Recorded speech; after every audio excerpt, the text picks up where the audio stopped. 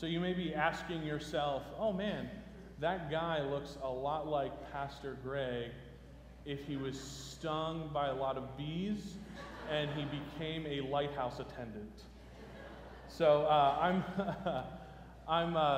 Todd Kilmeyer. I'm the student pastor here, and so I get to work with the middle school, high school, college, and young adults here at FBC Medford, and today I get to bring the word to you, so please pray for me as I do. But if I'm not usually, like right now, I'm not usually surrounded by the gaggle of students that follow me around, and that's what I love doing, so that's why you don't recognize me.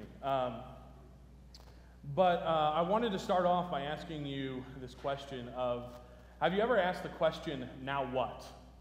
Or what now? Whether you've accomplished a life goal or even in your Christian faith, you think, okay, I've trusted my life to Christ, and but now what? What do I do now? What does my life look like now? And to illustrate this point, I'm going to use an example, and it actually pains me to use this guy's name because I don't like him at all. If you know me at all, you know I actually root for two teams in the NFL, the Eagles and anyone who's playing the Patriots.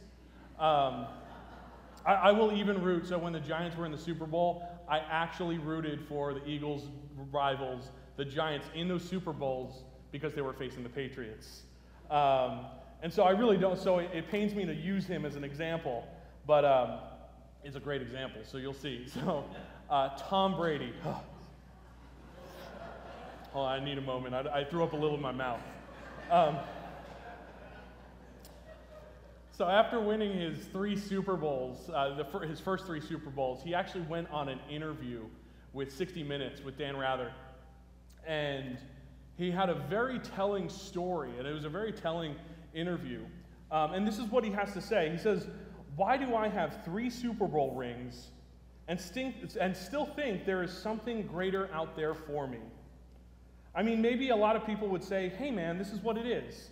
I reached my goal, my dream. Me, I think, God, it's got to be,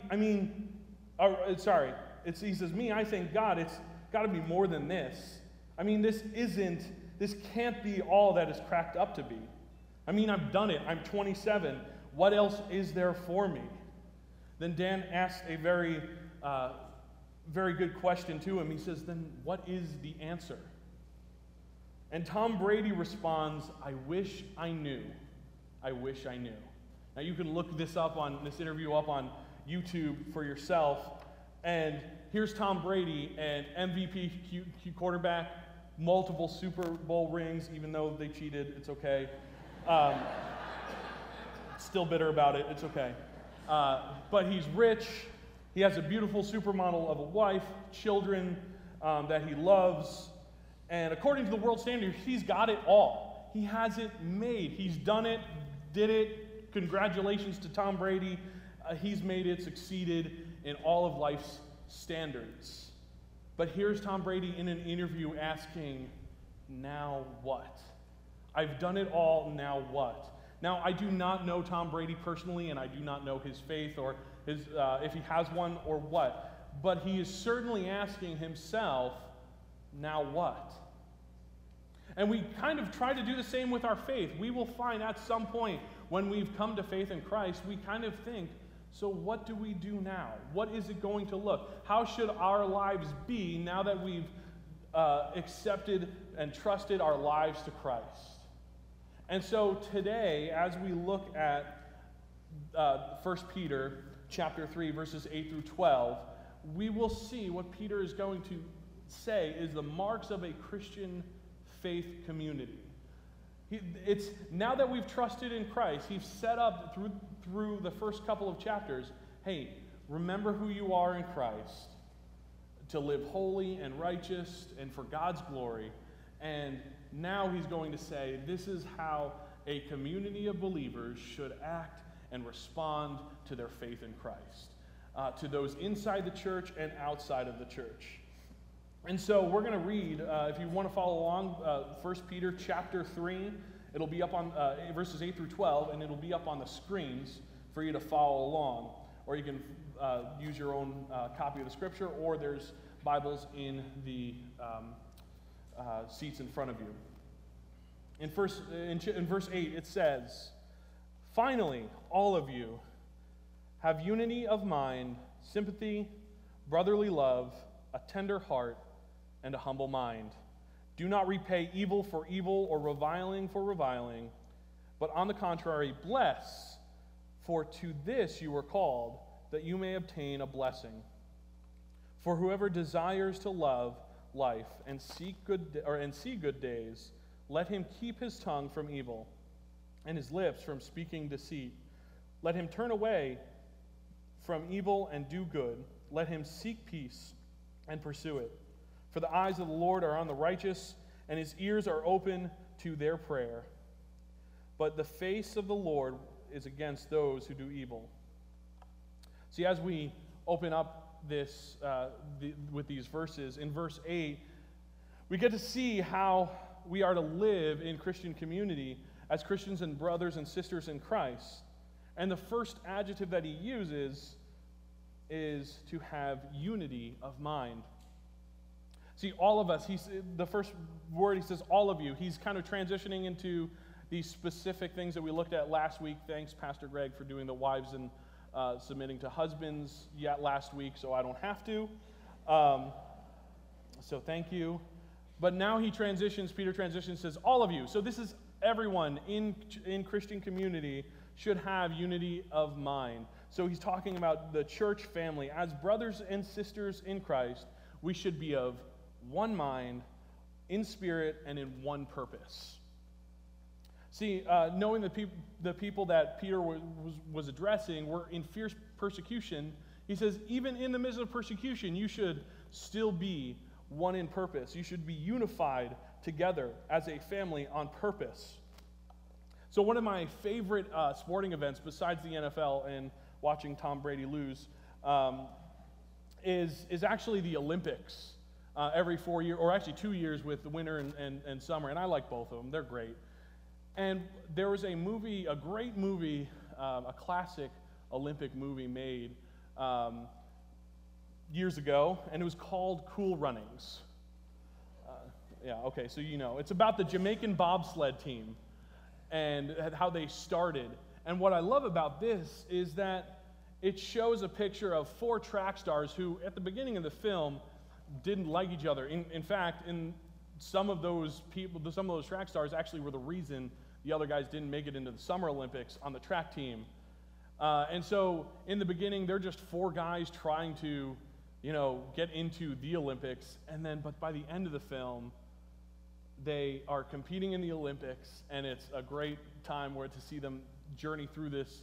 But they become a team. They become a unified team in just competing for the glory of their country. They are saying, we have one goal, and it's to compete with the Jamaican flag flying high. And that was the entire story, is really them coming together as 4 individuals coming together as one team. And that's why I love the Olympics so much too, is because it shows countries from around the world, teams that come together for one purpose, to get gold, or just to compete for their own country and to represent their country. And that's really what the Olympics is all about, is coming together and competing on a level playing field for one purpose, and that is to compete at the best of your ability. And so, as a church, Peter is calling us to be unified. Now, we aren't going to be competing for our country, but we have our own marching purpose, our own marching orders and purpose. And Jesus actually gives us this purpose, the church. In Matthew 28, a very famous passage, 18 through 20, it's known as the Great Commission. And he says in verse 18, "And Jesus came and said to them," the disciples, "All authority in heaven and on earth has been given to me. Go therefore and make disciples of all nations, baptizing them in the name of the Father and of the Son and of the Holy Spirit, teaching them to observe all that I have commanded you. And behold, I am with you to the end of the age." See, our unity, our purpose as a church is to make disciples, to introduce people to the gospel, the saving grace, the free gift of Christ on the cross, that if we would accept it, that we would have eternal life with him, salvation. To introduce people to that, and then to, as they come to Christ, train them up in righteousness. To make disciples who make disciples, a multiplying community centered on Christ and the gospel. And this is the great unifying purpose to us as believers. But not only are we supposed to have unity of mind, the next adjective we come to is sympathy. And the word sympathy in the Greek is not just sympathizing with someone as in like a feeling. It actually literally means to suffer with someone. In other words, the sympathy we have for one another isn't that, oh, that's really hard. That sounds like you're going through a rough time. But it's actually taking on that suffering of someone else, of brothers and sisters in the community, and saying, I'm going to carry this burden with you. I'm going to walk with this burden, and I'm going to take it on, and we're going to walk through this together. So when Peter says sympathy, he's not just saying, hey, sympathize with them emotionally. He's saying, take on their burdens and walk with people through their burdens, through their suffering, and suffer with those people. I mean, this is actually even restated in Galatians by Paul when he says in Galatians 6:2, bear one another burdens and so fulfill the law of Christ. This is a great way. Paul is saying literally that we can fulfill love your neighbors by suffering with people. And not just people, but our brothers and sisters in Christ. So the sympathy that we are to have and the mark of our community of believers is not just an emotional response, but it's also taking on and walking with suffering of one another. But we're not only just to be unified and sympathetic, but we're also to exhibit brotherly love. And this may sound easy, but when we put our faith and trust in Christ, and we literally become part of God's family. If you are a believer in this room right now, you are a son or daughter of God. You are a blood relative of God through Christ. And so brotherly love, what he is describing is we all come from different communities, different backgrounds. I come from New Jersey. And that was supposed to be a joke. Obviously didn't land. No problem. It's okay. I get it. West Coast. That's fine. Anyway. But we all come from different backgrounds, and we all come from different walks of life. We have different financial situations. We might even come from different heritages. My family is German and Swiss, and I think my mom always told us our little pinky is Irish. And so we all come from different heritages. And this is the beauty and the diversity that we are supposed to have in the family of God. And it's beautiful. We might even speak different languages. The full body of the church around the world is spoken in different age groups, different socioeconomics, different life circumstances, different cultures, and it's beautiful. And what is amazing is that we are all to come together unified as a family. So what Peter is saying is to have brotherly love is all of you who aren't actually related, when you come to Christ, even though you're not related by blood, you are related by the blood of Christ. He's saying, treat one another as actual brothers and sisters. Strangers become brothers and sisters in Christ. And so the unity that we're supposed to have, the brotherly love that we are supposed to exhibit one another, is the brotherly and sisterly love we should share with our families. The love that we have for our spouse, our brothers, our sisters, our parents, our children. That's the love that we are supposed to exhibit with one another who have vastly different backgrounds. See, there is nothing on this earth that unifies people like Christ. When it says that in heaven all nations will be praising his name, I don't think it's going to be in English, is what I'm going to say. And that's the beauty of what Christ does, is that literally by Christ's sacrifice on the cross, literally by his blood, we become blood relatives with our church family. And that's what the brotherly love we're supposed to exhibit. And so how do you treat our brothers and sisters in our church family? How do you treat one another? And I'm not talking about like the teenage years. We can just ignore those, like brothers and sisters. Because I know I fought a lot with my sister and brother, or well, no, I don't have a brother, sorry, my sister when I was a teenager. I'm talking about brothers and sisters and family loving one another in the name of Christ. But then we get to this next aspect of how our church family should be, and he talks about having a tender heart. Now, just like sympathy, you might dismiss this. If you were just reading this passage, you might just go, okay, tender heart, I'll be tender. I'll be like a teddy bear to people. But it's not that simple. He actually, when Peter says tender heart, just like sympathy, is actually seeing the needs of others in our community and meeting them. So it's not just knowing about the needs of others, or whether financially or just emotionally or some other needs that we have. But when we are struggling as a Christian, we can go to our church family and say, I need help. And what's amazing, Peter is telling us that we should meet those needs. We shouldn't just listen to those needs. We shouldn't just say, that sounds really difficult, but we should actually help meet the needs of our brothers and sisters.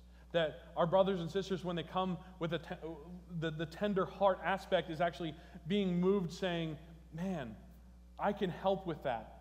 I can help you in whatever way, whether it's, hey, I'll be a crying shoulder for you when you've lost your mother or father. Or my car broke down and I don't have a ride to work. Man, why don't you either, hey, I'll drive you, or if it doesn't work, how about maybe I have an extra car. Maybe God has blessed you with an extra car. You can just take the car for a couple of days while your car's in the shop. It is actually meeting the needs of others in our church. And so not only should we know about the needs of our brothers and sisters in Christ, but we should be able to, as a tender heart, part of our responsibility is to act on those needs and to help fulfill those needs as we can. And not only that, but we finally get in verse 8 our final aspect of how we should relate to one another as a church family is the word humble. And I really like how he puts this last, because I think it's also one of the most important. Before we get into what humility actually is, what is amazing about Jesus is that during the Greco-Roman time that Jesus came, humility was not a virtue. Humility was actually seen as a weakness. If you were a humble person, you were seen as a weak person. Pride actually was to be honored, and that was the way people saw you as powerful.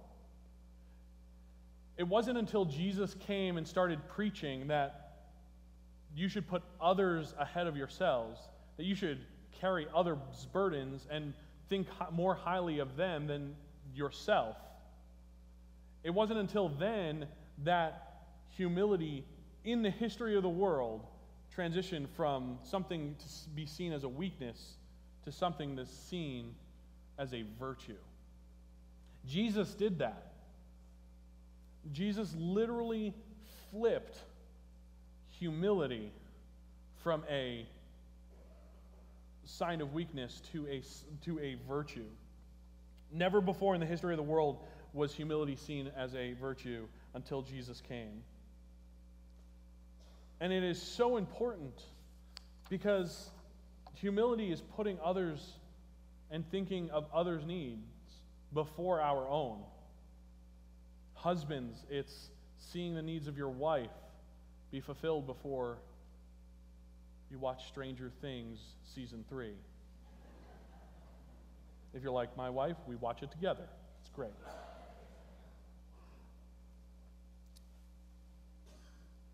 But it's putting others' needs in front of your own. And humility is the great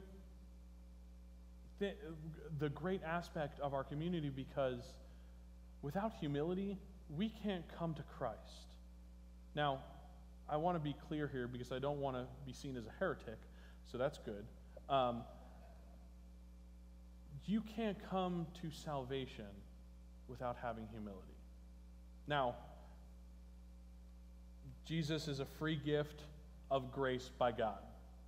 Anyone can come to him. There's nothing that you can do to earn your salvation. That's clear from the Bible. But I will say that to accept Christ on the cross, his sacrifice on the cross, actually says that you're a sinner. You have to humbly admit, I have wronged a holy and perfect God. I have done wrong. I am not worthy. I can't work hard enough to earn my salvation.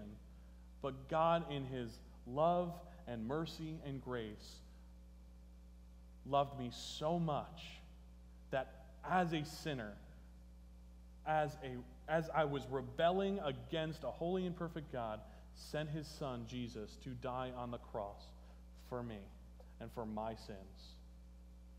That if I would humble myself and say, yes, that's the humility you need for salvation. So humility is literally within the marks of salvation. We can't be saved if we're not willing to admit, I've done wrong. I've messed up. And so humility, that's why I love how he puts humility at the end. Because our brothers and sisters, the mark of our community should be humility. We should serve one another. We should put the needs of others above our own. And say, I love you so much because God loved me so much. Now, in verse 9, there's a little bit of a transition that Peter does, and it's a little, he kind of switches gears. And he wants to transition. He says, do not repay evil for evil or reviling for reviling, but on the contrary, bless for to this you are called, that you may obtain a blessing. And this switching gears, he's obviously not talking about those in the church anymore. He's talking about how should we relate to those who wrong us outside of the church, or basically non-Christians. And even though that's the application, and that's where his mind is, I want to put it to you that regardless of if they're a Christian or non-Christian and they wrong you, the way we understand this passage is the same. So, do not repay evil for evil or reviling for reviling. So if someone wrongs us, what do we do? How should we live? How should we respond? And Peter says, don't take personal revenge. And this is the mark of what Jesus says throughout the Gospels when he was with us on earth. He says, do not repay evil with evil, do not seek revenge. Instead, if we are wrong, bless them. And it may sound, when he says bless them, he doesn't even just say, like, bless them, for this to this you were called, that you may obtain a blessing. It may sound like Peter is trying to describe that, hey, if you bless others who've wronged you, you will actually obtain salvation. He's not saying that. It's much like the work of James. It says, faith without works is dead. He's saying that as a response to our faith and salvation in Christ, that we would extend that grace to other people. That when people wrong us, instead of taking personal revenge, whether emotionally or whether physically, we would instead show them grace. We would show grace to others who have wronged us. So this is like if someone stole my car, I'm not going to go then and steal theirs and say, an eye for an eye. No, this is saying that when we show grace, we don't take personal revenge. It doesn't mean I'm not going to call the cops if my car is stolen. It means that I am not going to seek my own personal revenge by stealing their car or hurting their property and claiming it as a personal revenge. See, even Jesus said the same thing as in the Gospels of we should, an eye for an eye, but he's talking about we're not seeking personal revenge. He's asking us to, yes, if the law has been broken, call the cops. It's okay. But do not seek retribution from that on top of what the cops are going to do, the law is going to do. It means extending grace maybe relationally with that person. It means showing grace in the times that you can.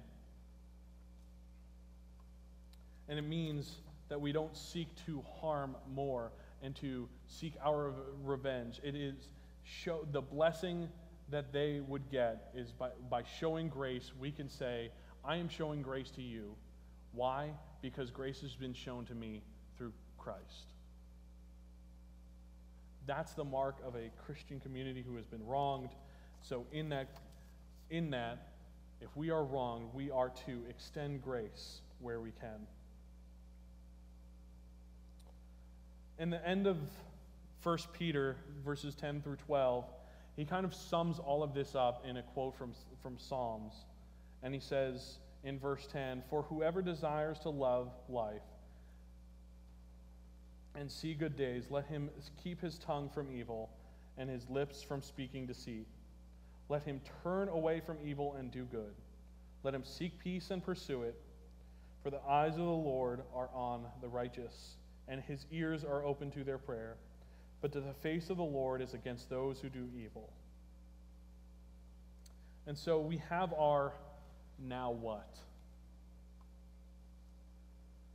If you have trusted your life to Christ and are in a community with other believers, then the now what is our community should be extended. How I should live in that community is as Peter says. We should show brotherly love. We should suffer with one another and take on that suffering. We should see each other as brothers and sisters and as a family, not just strangers who come to church on Sunday mornings. We are to help those who are in need in our community, and we are to humble ourselves and to love them, and we are to show grace to those who wrong us. And all of this is only possible through the love and the grace of Christ. So what does this mean for us? I always like ending, even when I teach on Wednesday nights to the students, I always like to end with what does this mean for us? What are we going to do about it on Monday? And so I have a couple of questions that I'm going to ask, and I want you to ponder them. And the first question I have is if you're a Christian, if you've trusted your life to Christ, are you in a community of believers where all of these things could be possible? I'm not saying we're perfect at it at FBC. We certainly aren't. We strive to, of course.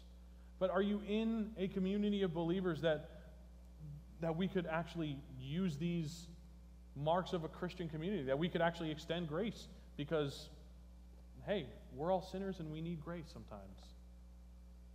Are you in a community? If not, what's stopping you? The church is called the family of God. By saying we're not going to be a part of a community of believers is like saying, I really want to be an orphan.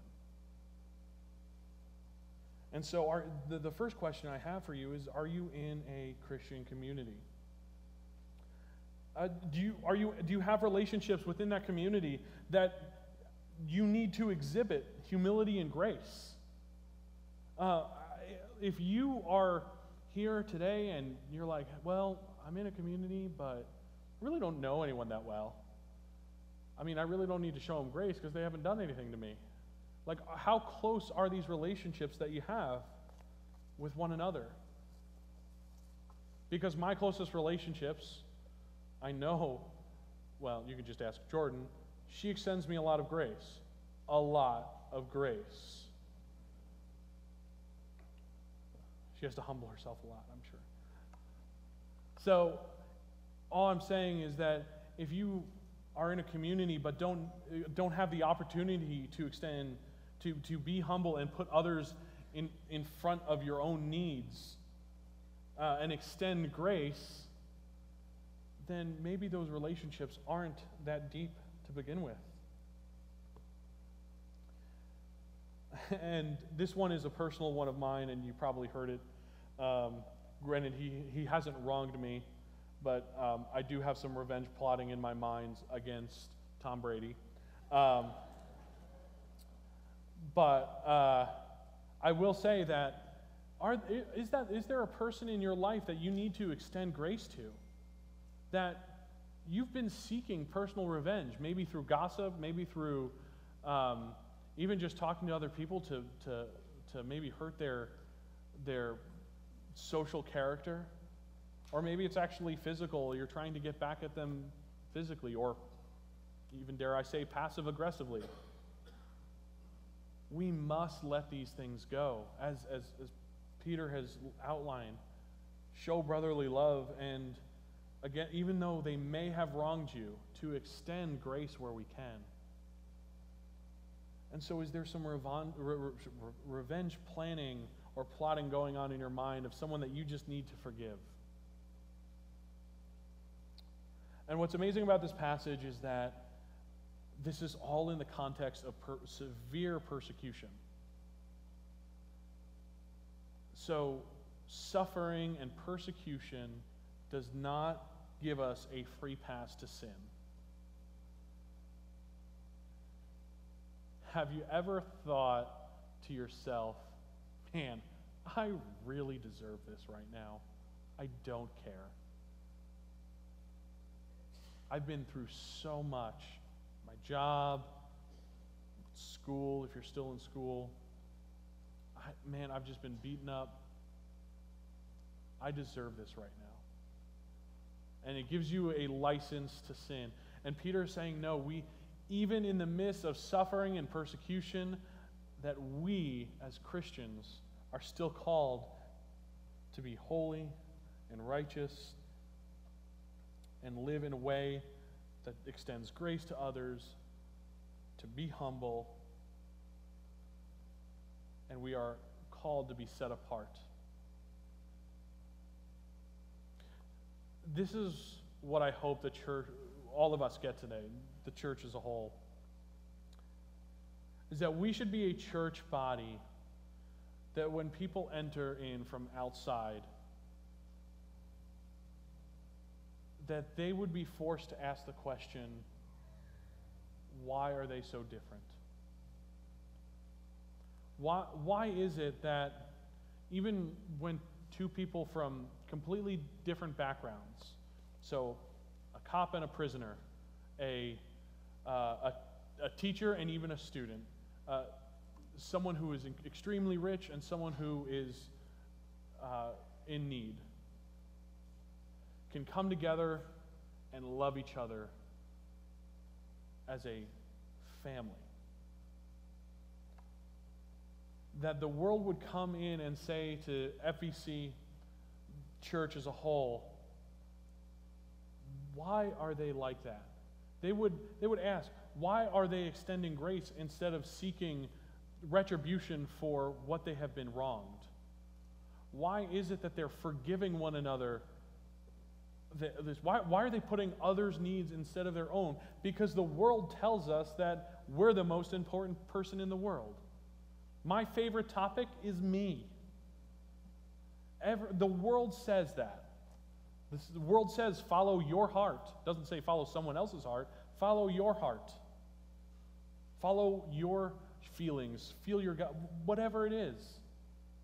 And here we would be a church that would first follow Christ and making disciples, and through that love each other and care for one another and meet the needs and suffer with those who are suffering. And so that people outside would be like, what is so different? And that it would lead to gospel conversations. So when we go to the carnival next week even, that we would be a community, not even just FEC, but the NAS and Heritage would come together as Christians, and we would love their brothers and sisters and our brothers and sisters as Christ. And people would come to this event thinking, man, I get a free ticket to the fair. I'm going to go hear what this Jesus stuff is about just so I can go get to a free fair and see the unity that Christ has in the church. That although it's 3 different churches, you would see one body of believers praising Christ. That those same people would ask, how is that even possible? That it would lead to gospel conversations, that the great unifier is the blood of Jesus Christ, and it's offered to anyone who would humble themselves.